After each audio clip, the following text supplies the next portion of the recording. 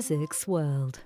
Hello, and welcome to the Physics World Weekly Podcast. I'm Hamish Johnston. Coming up in this episode, we meet a scientist who explains why studying the chemistry of the seabed could inform the search for extraterrestrial intelligence. But first, some breaking news from the world of antimatter.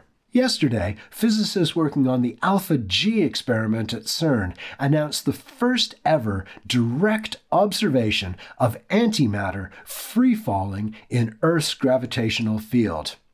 As expected, the antihydrogen atoms fell downwards like normal matter, rather than upwards. But the gravitational acceleration of the antimatter was about 3/4 of that experienced by matter. This leaves open the tantalizing possibility that gravity could be different for antimatter. However, this discrepancy was well within the experimental error bars. I asked the Alpha-G spokesperson Jeffrey Hangst about the significance of the experiment.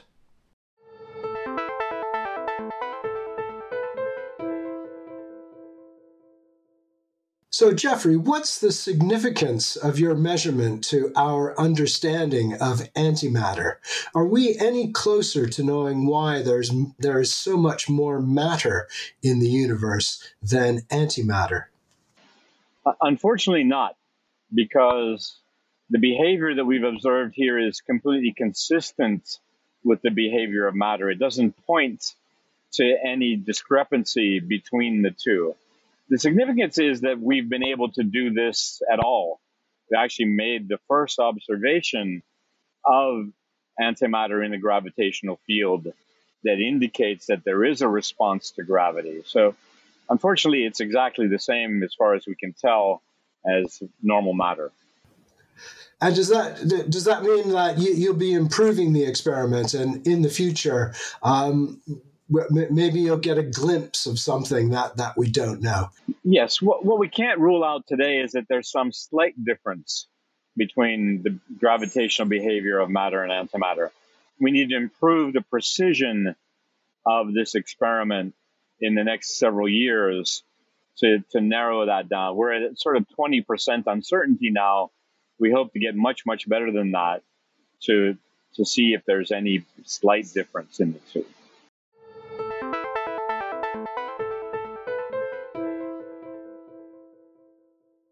You can read more about the Alpha-G experiment on the Physics World website. Just look for the headline, "Antimatter does not fall up, CERN experiment reveals."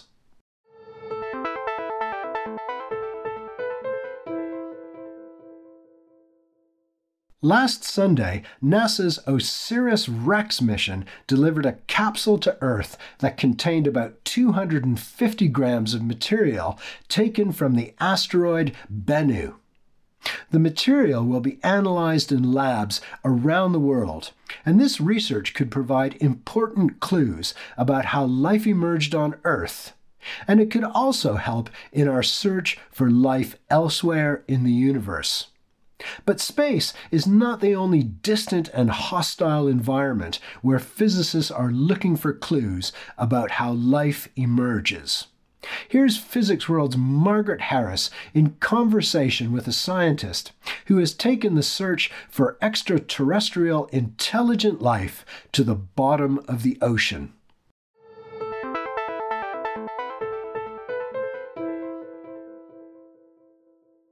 I'm speaking with Pablo Sobron, a physicist at the SETI Institute and the founder of a company called Impossible Sensing.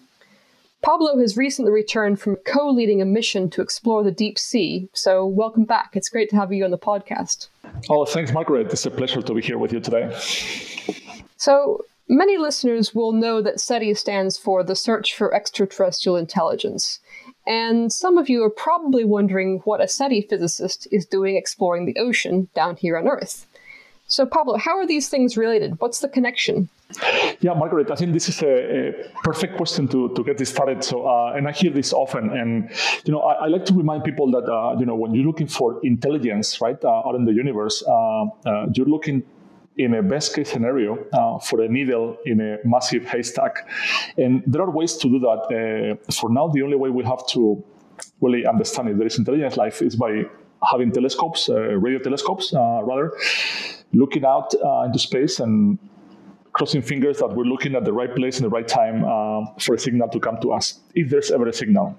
But if you think about life as a continuum of evolution, right, from bacteria, microbes, eventually more evolved species, we all think and understand that life starts with simple and small. And there is a group within SETI Institute of chemists, biologists, engineers, and scientists like myself that are actually looking not so much with a telescope, but with a microscope, right? So we're looking down to places on Mars, places on the moons of Jupiter, Saturn, that we know have the conditions where life as we know it may have emerged. But this life, if ever was there, or if it's there today, it's going to be microbial in nature. It's going to be very simple DNA sequences, perhaps, very early on in the life ladder. So that's what we're looking for in our groups, is for this early life, the onset of life 2.0, hopefully in places like Mars and the ocean worlds. So that fits within the mission of SETI, which is to understand the origin, evolution, and distribution of life across the universe. So as you can imagine, with that definition that is so broad, there is a place for people like me looking at the small scale. So the mission you just co-led is called INVADER, which stands for In Situ Vent Analysis DiveBot for Exobiology Research. We'll get into the DiveBot part later, but first, tell me about these vents you were analyzing. What are they? Yeah, so, one of the most prominent theories about origin of life on Earth is that because life likes to harness gradients and disequilibria between chemicals, between temperature, energy, life likes to thrive there. It likes to metabolize all of that into more complex amino acid proteins and all that, the things that we think started and then evolving into marine life, and eventually land life, and eventually us, right? So NASA, with its mission of looking for the origin of life elsewhere, but also in our own planet, overlaps with the mission of the National Science Foundation, other agencies across the world, of really exploring these remote areas in our planet where we think we may have clues as to when life started on Earth and how. So hydrothermal vents is one of these perfect scenarios that have this disequilibria, right? These gradients. Think about this, right? So you have ocean water that is being pressed down by pressure of the water itself into the crust. Some of it goes down, reaches the mantle. It's heat up, it gets boiled, and the boiling process will leach some minerals, some elements out of the mantle and the crust of the Earth. And that pressure, being a pressure cooker itself, is going to bring that hot water now reaching these metals and nutrients in the form of volcanoes in the seafloor. There are more volcanoes in the bottom of the ocean than we have on land, because there is much more bottom of the ocean than there is land, obviously. So some of those are expressed as massive volcanic eruptions. Some of others are like little trickles of hot fluid, as we call black smokers. And these are the hydrothermal vents that we have been studying for almost 40 years now. But only now, as of the last few years, we've been able to bring laboratories to those chimneys. And the reason why we do that is because they are very fragile. They're very, very fluffy, very spongy. So in the past, we've been using robots with mechanical grippers or hands, kind of try to collect the chimneys, but they just crumble into dust. It's like a moon dust, essentially, explode under pressure. And so it's really hard to bring a specimen that is whole to the lab. So we can study this barrier, this layer, this chimney wall, which is where all this, again, this chemical gradient happens between inside and outside. And life makes little microtubes, microchannels in between the ocean water and the chimney fluid to really thrive there. So all of this is really led us to rethink the way we solve this problem into, instead of bringing the chimney to the lab, we bring the lab to the chimney. And that's exactly what the INVADER project is all about, is into shrinking the lab into a size that fits into a robot, and without touching, without destroying the sample itself, can do the analysis that we typically would do in the lab, but in this case, in situ, in real time, everywhere where there are vents in the bottom of the sea. So what's a typical day like on the mission, like the one you've just done, the Invader mission? Yeah, so this if you've seen movies, with NASA sending folks, to the moon or robots elsewhere, it really is like a mission control scenario, where you have a team of pilots or engineers, operators that are controlling all the communications. They're controlling the movement of the robot. This robot we used in our mission last month it's a robot that has two arms, right? Each arm has a lot of fingers and a lot of articulations, so it can really do very, very, very dexterous things, right? And it also has about 20 cameras. So it's the job of the pilots to really control that, to keep the instrument safe, right, from crashing against something. And then in the back row, typically in these systems, we have scientists, right? So the scientists are, I guess, the directors, right, of the movie. The scientists are the ones that are telling the pilots, hey, that looks interesting. Can you get a close-up, right? Or, hey, that sample is a phenomenal specimen for the lab, and let's capture it and preserve it and bring it up to the surface. So what you have is a choreography, if you want, an orchestra almost, of scientists, engineers, support personnel, making sure that everything's showing and working and nothing breaks. And it's really a very delicate balance between what scientists want to do, which is always super exciting. You are seeing things that nobody's seen before, right? You are seeing new landscapes. You are really thinking about, wow, the stuff that I could learn, if only I could get a bit closer, right? So you have to balance that excitement and that eagerness to really do things with the physical capabilities, right, of the machine. So that is this day-to-day is about kind of balancing that effort. And these missions typically last anywhere from 12 to 24 hours. And, it's really a stressful job, believe it or not. Sure, you're sitting in a place, air conditioning, everything looks good. But, all your senses are put into screens, and you have to make decisions very, very fast. Unlike space, here we are what is called telepresence, right? So there is no latency, there is no delay between I want to do this and it gets done, right? So we're 1.5 kilometers distance, right, from the robot. So a cable can transfer the signals in real time.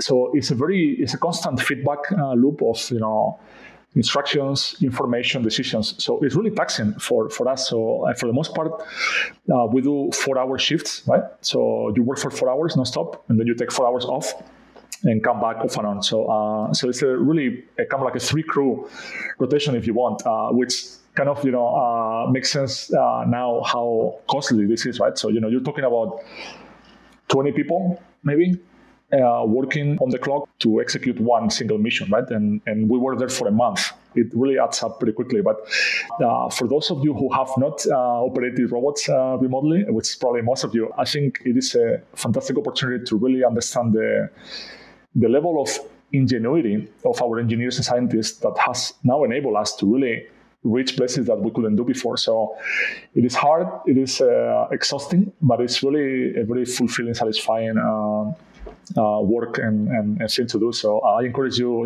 to get a chance to play with robots, because not only it's fun and it's fulfilling, it's the future of what's coming. I mean, robotics, autonomy, AI, all of this is going to be part of our life really soon. So I see these missions as a preparation of, us to really how we're going to interact with the world this decade and next and from now on. So it was really, really exciting for me to be part of that. So, you talked about the need to squish all your instruments that you normally have in an entire laboratory down into something that can I guess, fit on an undersea robot and explore the seafloor. What instruments are we talking about? What needs to go onto this undersea lab? Well, so, you're looking at a lot of things, right? First of all, you want a contextual instrument, so an instrument that can give you a whole picture of what's going on, right? So typically, RGB cameras, your typical LSR or even your cell phone could work as one of those contextual pictures. You get a panorama of the environment, and that way geologists and geophysicists can start doing estimations about, how extensive is this hydrothermal field, what more or less are the conditions in the boundary, are there plates around, and essentially what is the general overall structure geophysically speaking about this system. So that's easy, right? I mean, we've been sending cameras down into the ocean for decades now. Now, the key is now the chemical part, right? So, okay, what is this hydrothermal fluid made of? Is it rich in iron, magnesium, potassium, nickel, aluminum, gold, silver, platinum, chromium, zinc, you name it. So we need to analyze almost all the elements in the periodic table, if you want, to really understand how rich this fluid is in these critical elements that life need to thrive. In particular, things like arsenic and phosphorus, right? So it has not been easy, and only recently we've been able to really bring these laser techniques, right, which is the key of this application, to really probe into these fluids and look at these elements there. Then you have the molecular information, right? So, some of these elements, sure, they are dissolved in water, but some of them are not. Some of them are bound into molecules. And those are the molecules that also give an environmental constraint for life to thrive or not. This is what makes the pH lower or more alkaline. This is what really creates availability of water within this system so that life can transfer chemicals among itself. And so you're looking at molecular analysis as well, where you're looking at, is there sulfuric acid, is there carbonate fluid, is there other compounds that really are good or bad for life. And then you have the minerals, right? The solidified materials.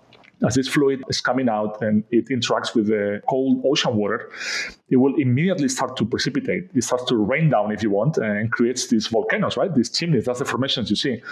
And these are minerals that are very rich in sulfur, but also have different metals like nickel, chromium, platinum, gold, silver. And I think the key here is to understand also how the minerals distribute around the chimney, because that will give you what chemists call a geochemical vectoring, which is a gradient of these minerals and chemicals that will define the limits of life. They will define where life thrives and where it doesn't. Where is there are nutrients, where there are not nutrients. So if you combine all of this, the context with the chemistry, mineralogy, and the elements, that is the unified, holistic interpretation that we need to make out of these events. And to date, the challenge has been that the only way to do this was to really organize massive expeditions with a big ship on the top, send down robots that are operated by experts and pilots on the top, and slowly and systematically capture or collect water samples, fluid samples, mineral samples.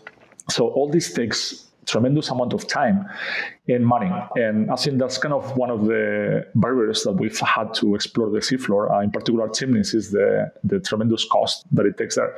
So the exercise in the last few years in our team has been to package a pretty clever arrangement of cameras and lasers and other devices that can actually explain this whole picture from big scale, right, from the panoramic view to the microscopic level, to telling us what organic compounds are existing there, what chemical compounds are here but not there, what elements precipitate at this temperature but not this other. So all this full geochemical, biological lab, even, that's what we have been able to shrink to the size of a portable tool. And this portable tool is called the Laser Dive Bot. And I'm particularly interested in what goes on with the lasers, because you said that was what was a kind of a new aspect of this work. What is the laser measuring, and what do those measurements tell us? Yeah, so to understand the molecular context, elemental distribution, and geophysical and geochemical boundaries of these settings, we're using 4 types of lasers, right? So in fact, it's only one laser, but it has 4 modalities. There is a way to control the power and the intensity and the properties of the laser that enables 4 fundamental analytical techniques. And the first one is called Rayleigh scattering. And Rayleigh scattering is what we have all seen when we point our laser pointer in classroom towards a slide, and it's green when it comes out, and it's green when it shines back from the screen to you. So most of the photons that hit the screen, or the sample in our case, are coming back to us as the same wavelengths, as the same color as the laser that we're using. But that tells us a little bit about the particle distribution. If there is some dissolved species in the chimney fluid, if there is some organic matter that is coming down from the top surface right into the seafloor, all of those particles will scatter light, Rayleigh scattering, and it will kind of inform the particle size, particle density, Essentially, it's telling us what's there floating, if you want, in the fluid. But really, it doesn't tell us the makeup of that material. It's just a physical way to analyze that. So to go into the chemistry of that, then we're fine-tuning the laser a little bit, and we're enabling what is called Raman scattering. And with Raman scattering, it's essentially the opposite to Rayleigh, right? So with Raman, some photons will lose energy as they interact with these particles in the water or in the rock. And this loss of energy, this loss of color even, so in fact you see the color shifting from green, which is the laser wavelength, to blue or red and others. You see this energy loss to the sample as a way to fingerprint what the sample is made of, right? So if you look at, an easy way to understand this is that, although not quite the same phenomenon, but it's similar, is that you look at, your grass, for example, you look at a leaf and it's very green in the spring and the summer. And that's because that leaf is absorbing all the colors that the sun is shining on with, and it's only reflecting back the green, right? So is this ability of matter of keeping some of the colors in, re-emitting some others, reflecting and absorbing, essentially changing the properties of light as it hit the sample, that is enabling us to fingerprint, analyze the chemistry of these systems with Raman spectroscopy. There are two other techniques that we use here to supplement all this molecular information, compositional with Raman. First one of those is ultraviolet fluorescence. And this is a phenomenon that happens when you shine a UV laser, typically in the 256 nanometer. So we don't see with our eyes, but it's similar to the sun UVC, the harmful radiation. So if you shoot with that light to samples, and if there is life, there's organic matter in the samples, you will see a fluorescence pattern. All these samples will glow in the dark for you, indicating the presence of organic molecules and pigments. And this is an indicator of life, right, that we use to analyze the distribution of habitats in the seafloor, in the chimneys in particular. And then there is another phenomenon that we study here, which is luminescence or phosphorescence. Depends who you ask. They will tell you different ways. But luminescence is essentially a very long-lasting effect. This is an effect that you see, for example, if you are my age, if you're in your 40s, when you were little, you had a watch and you're going to bed and the watch will glow in the dark, right? They're telling you what time it is, that phosphorescent property. So what happens is during the day, that material that glows in the dark is accumulating photons. And then over time, it will emit them back to you and shining at particular specific colors, right? So we can use that to identify rare earth elements, things like europium, yttrium, scandium, the things that not only life needs sometimes to thrive, but also these are the metals of the future, right? So this is the battery metals, this is the solar panel metals, this is the turbine.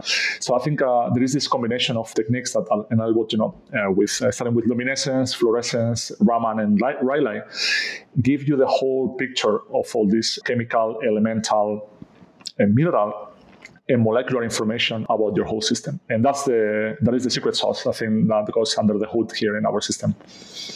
Yeah, it was interesting that you mentioned some of the metals in particular that are down there are useful and have applications back up on the Earth's surface. I mean, could this technology also be used to decide where to do undersea mining? Yeah. In fact, Margaret, I think this is exactly one of the reasons why the expedition that we went on funded our work. And it's because beyond the scientific interest in seamounts and in these areas of the seafloor where we explored, there is an interest of trying to find these resources, right, of this energy transition minerals, really, that we think are in abundance in the deep sea. And that we think may be the key to really decarbonize faster than we would do if we only rely on resources from land, from the classic, China, Indonesia, Russia, perhaps Australia. There is not much of these metals of the future on land. And a lot of countries, in fact, as we speak, the UN has an agency called the International Seabed Authority. As we speak, they are meeting in Jamaica to really come together with an understanding across the world of all countries as to what are the environmental regulations to eventually unlock deep sea mining. It's not happening yet, but it's very likely that it will happen. So work like the one we're doing is hopefully allowing countries to identify these resources, but more importantly, identify habitats and ecosystems. Remember that we're looking for life as well, right? So we started there, in fact. So we're really bringing that layer of environmental survey, environmental characterization, so that we can protect biodiversity in the seafloor and only extract develop resources in areas of low bioload or areas with low diversity impact when it comes to biology. So it's a very intricate process, but I think it's really showcasing to me, Margaret, the value that moving away from the classic sample, shipping the sample, going to the lab and waiting weeks, if not months, with a massive cost. It's really showcasing to me the value that this real-time bringing the lab to the field is really having in this new field of deep sea minerals, right? As we try to decarbonize the economy. So it's really exciting on that dimension as well. And aside from needing to squish things down into a smallish container, I mean, how big is the lab that you've put on the laser dive bot? Yeah, so this one is, remember, this is our first prototype, right? So this is the version 1 of the system. And this is pretty small already. So this is about 1 meter in length by about 20-25 centimeters diameter. So it's like a poster tube, if you want, a little fatter, but it's pretty small. And it's about, I think it's about 70 kilograms already. So it's pretty compact inside, but most of the mass of that weight comes from the titanium case. So one of the things that you do in the seafloor, typically if you're exploring, is you use titanium because it's a very resistant material and it's relatively light, but still, we have about half an inch, a couple of centimeters of titanium tube, right? So the mass is pretty hefty.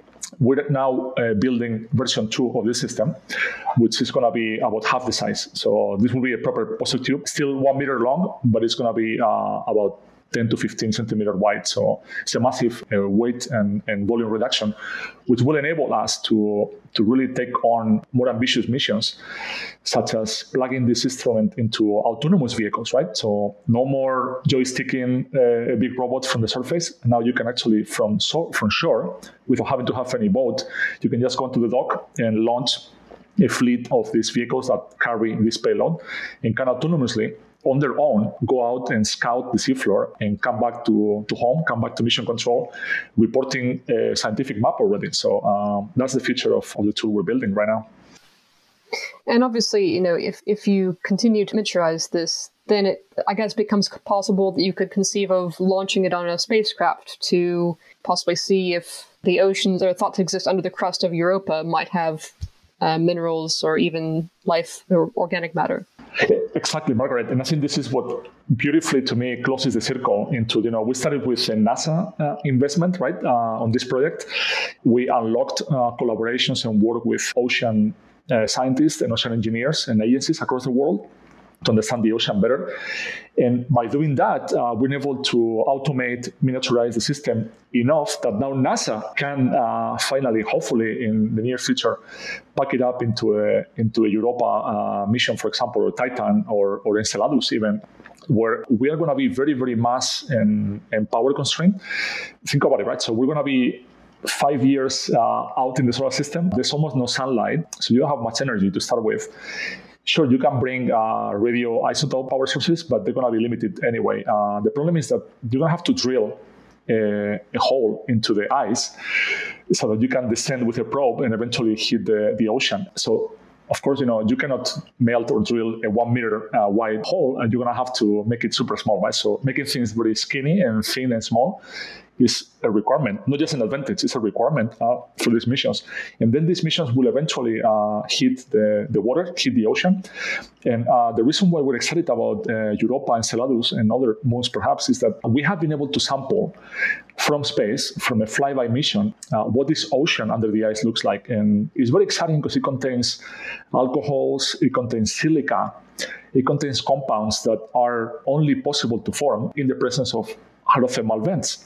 So we know now, indirectly, that there are vents, much like the ones we have on Earth here. There are vents like that in all these moons. So our hope is that if life ever emerged in those systems and we found it, this will really check two boxes, right? First of all, this will be a clear and ambiguous finding of life 2.0 out there, but also it will verify and validate the hypothesis that life on Earth ourselves may have come from a hydrothermal chimney ourselves. So I think it's a pretty fascinating story. And I think you're right. I think this automation, robotics, even AI, as we're using it right now, is really coming together into now ability to launch more ambitious missions to space to find life elsewhere. Now, apart from shrinking the instrument by the amount you said down to more like a poster tube, what else is next for you? What do you have planned? Yeah, so I think I touched on that in the last response is the AI, the big data, the analysis, the being able to really go past the traditional, I'm getting data, and then I'm going to think about it, right? We're going to skip that process, which is also very time-consuming, and we're trying to build intelligence into our systems. So when I mentioned earlier about having a fleet or a swarm of autonomous vehicles underwater scanning the seafloor and the ocean around them, by that I implied, and I mean that we're developing the whole autonomy and intelligence operational capability, a way for these vehicles to talk to each other, right? A way for them to self-navigate, to find the hotspots, to decide where to go, where not to go, to maximize the science generated every kilometer, every hour, right? And that's really, really the next step, is to really essentially make these robot scientists themselves, right? So is to really give them a map, draw the lines, the contour, and the waypoints perhaps, and say, go, and come back with a science paper already written, right? So come back with a real chemical mineral map, so that our people, can spend time making decisions, not crunching data, but actually making decisions that matter. And if you look around you, right, and as we're trying to really decarbonize the economy, transition from carbon to mineral economies, right, I think every day at this point almost matters, right? And if you look at the way we explore and we decide what to do or not, in the case of deep sea mining, it's a case in point. We cannot wait 20 years to do it if we're going to do it, right? We don't have 20 years. We need to do it now. And the only way to do it now is to really build this intelligence, this autonomy, this skipping all the steps that we know how to do now and build it into robots, and just use our human creativity, what we're good at making the decisions that matter to us. So that's the next step, Margaret. Pablo Sobron, thank you very much. Yeah, thanks, Margaret. A pleasure being here.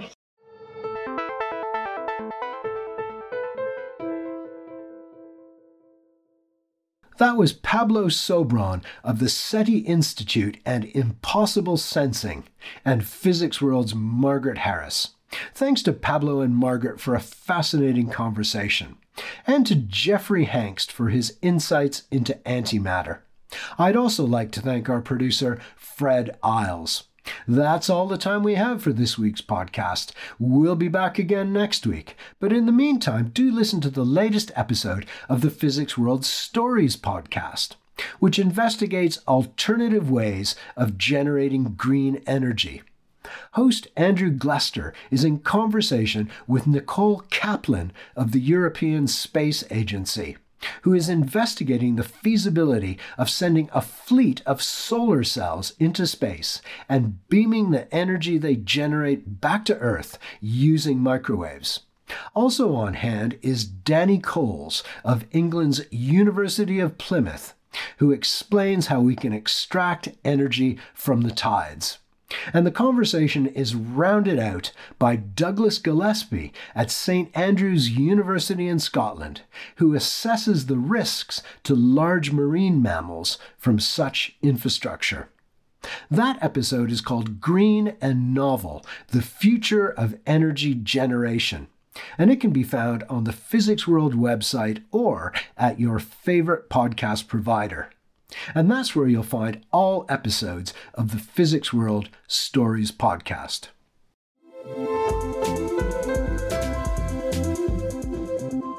Physics World.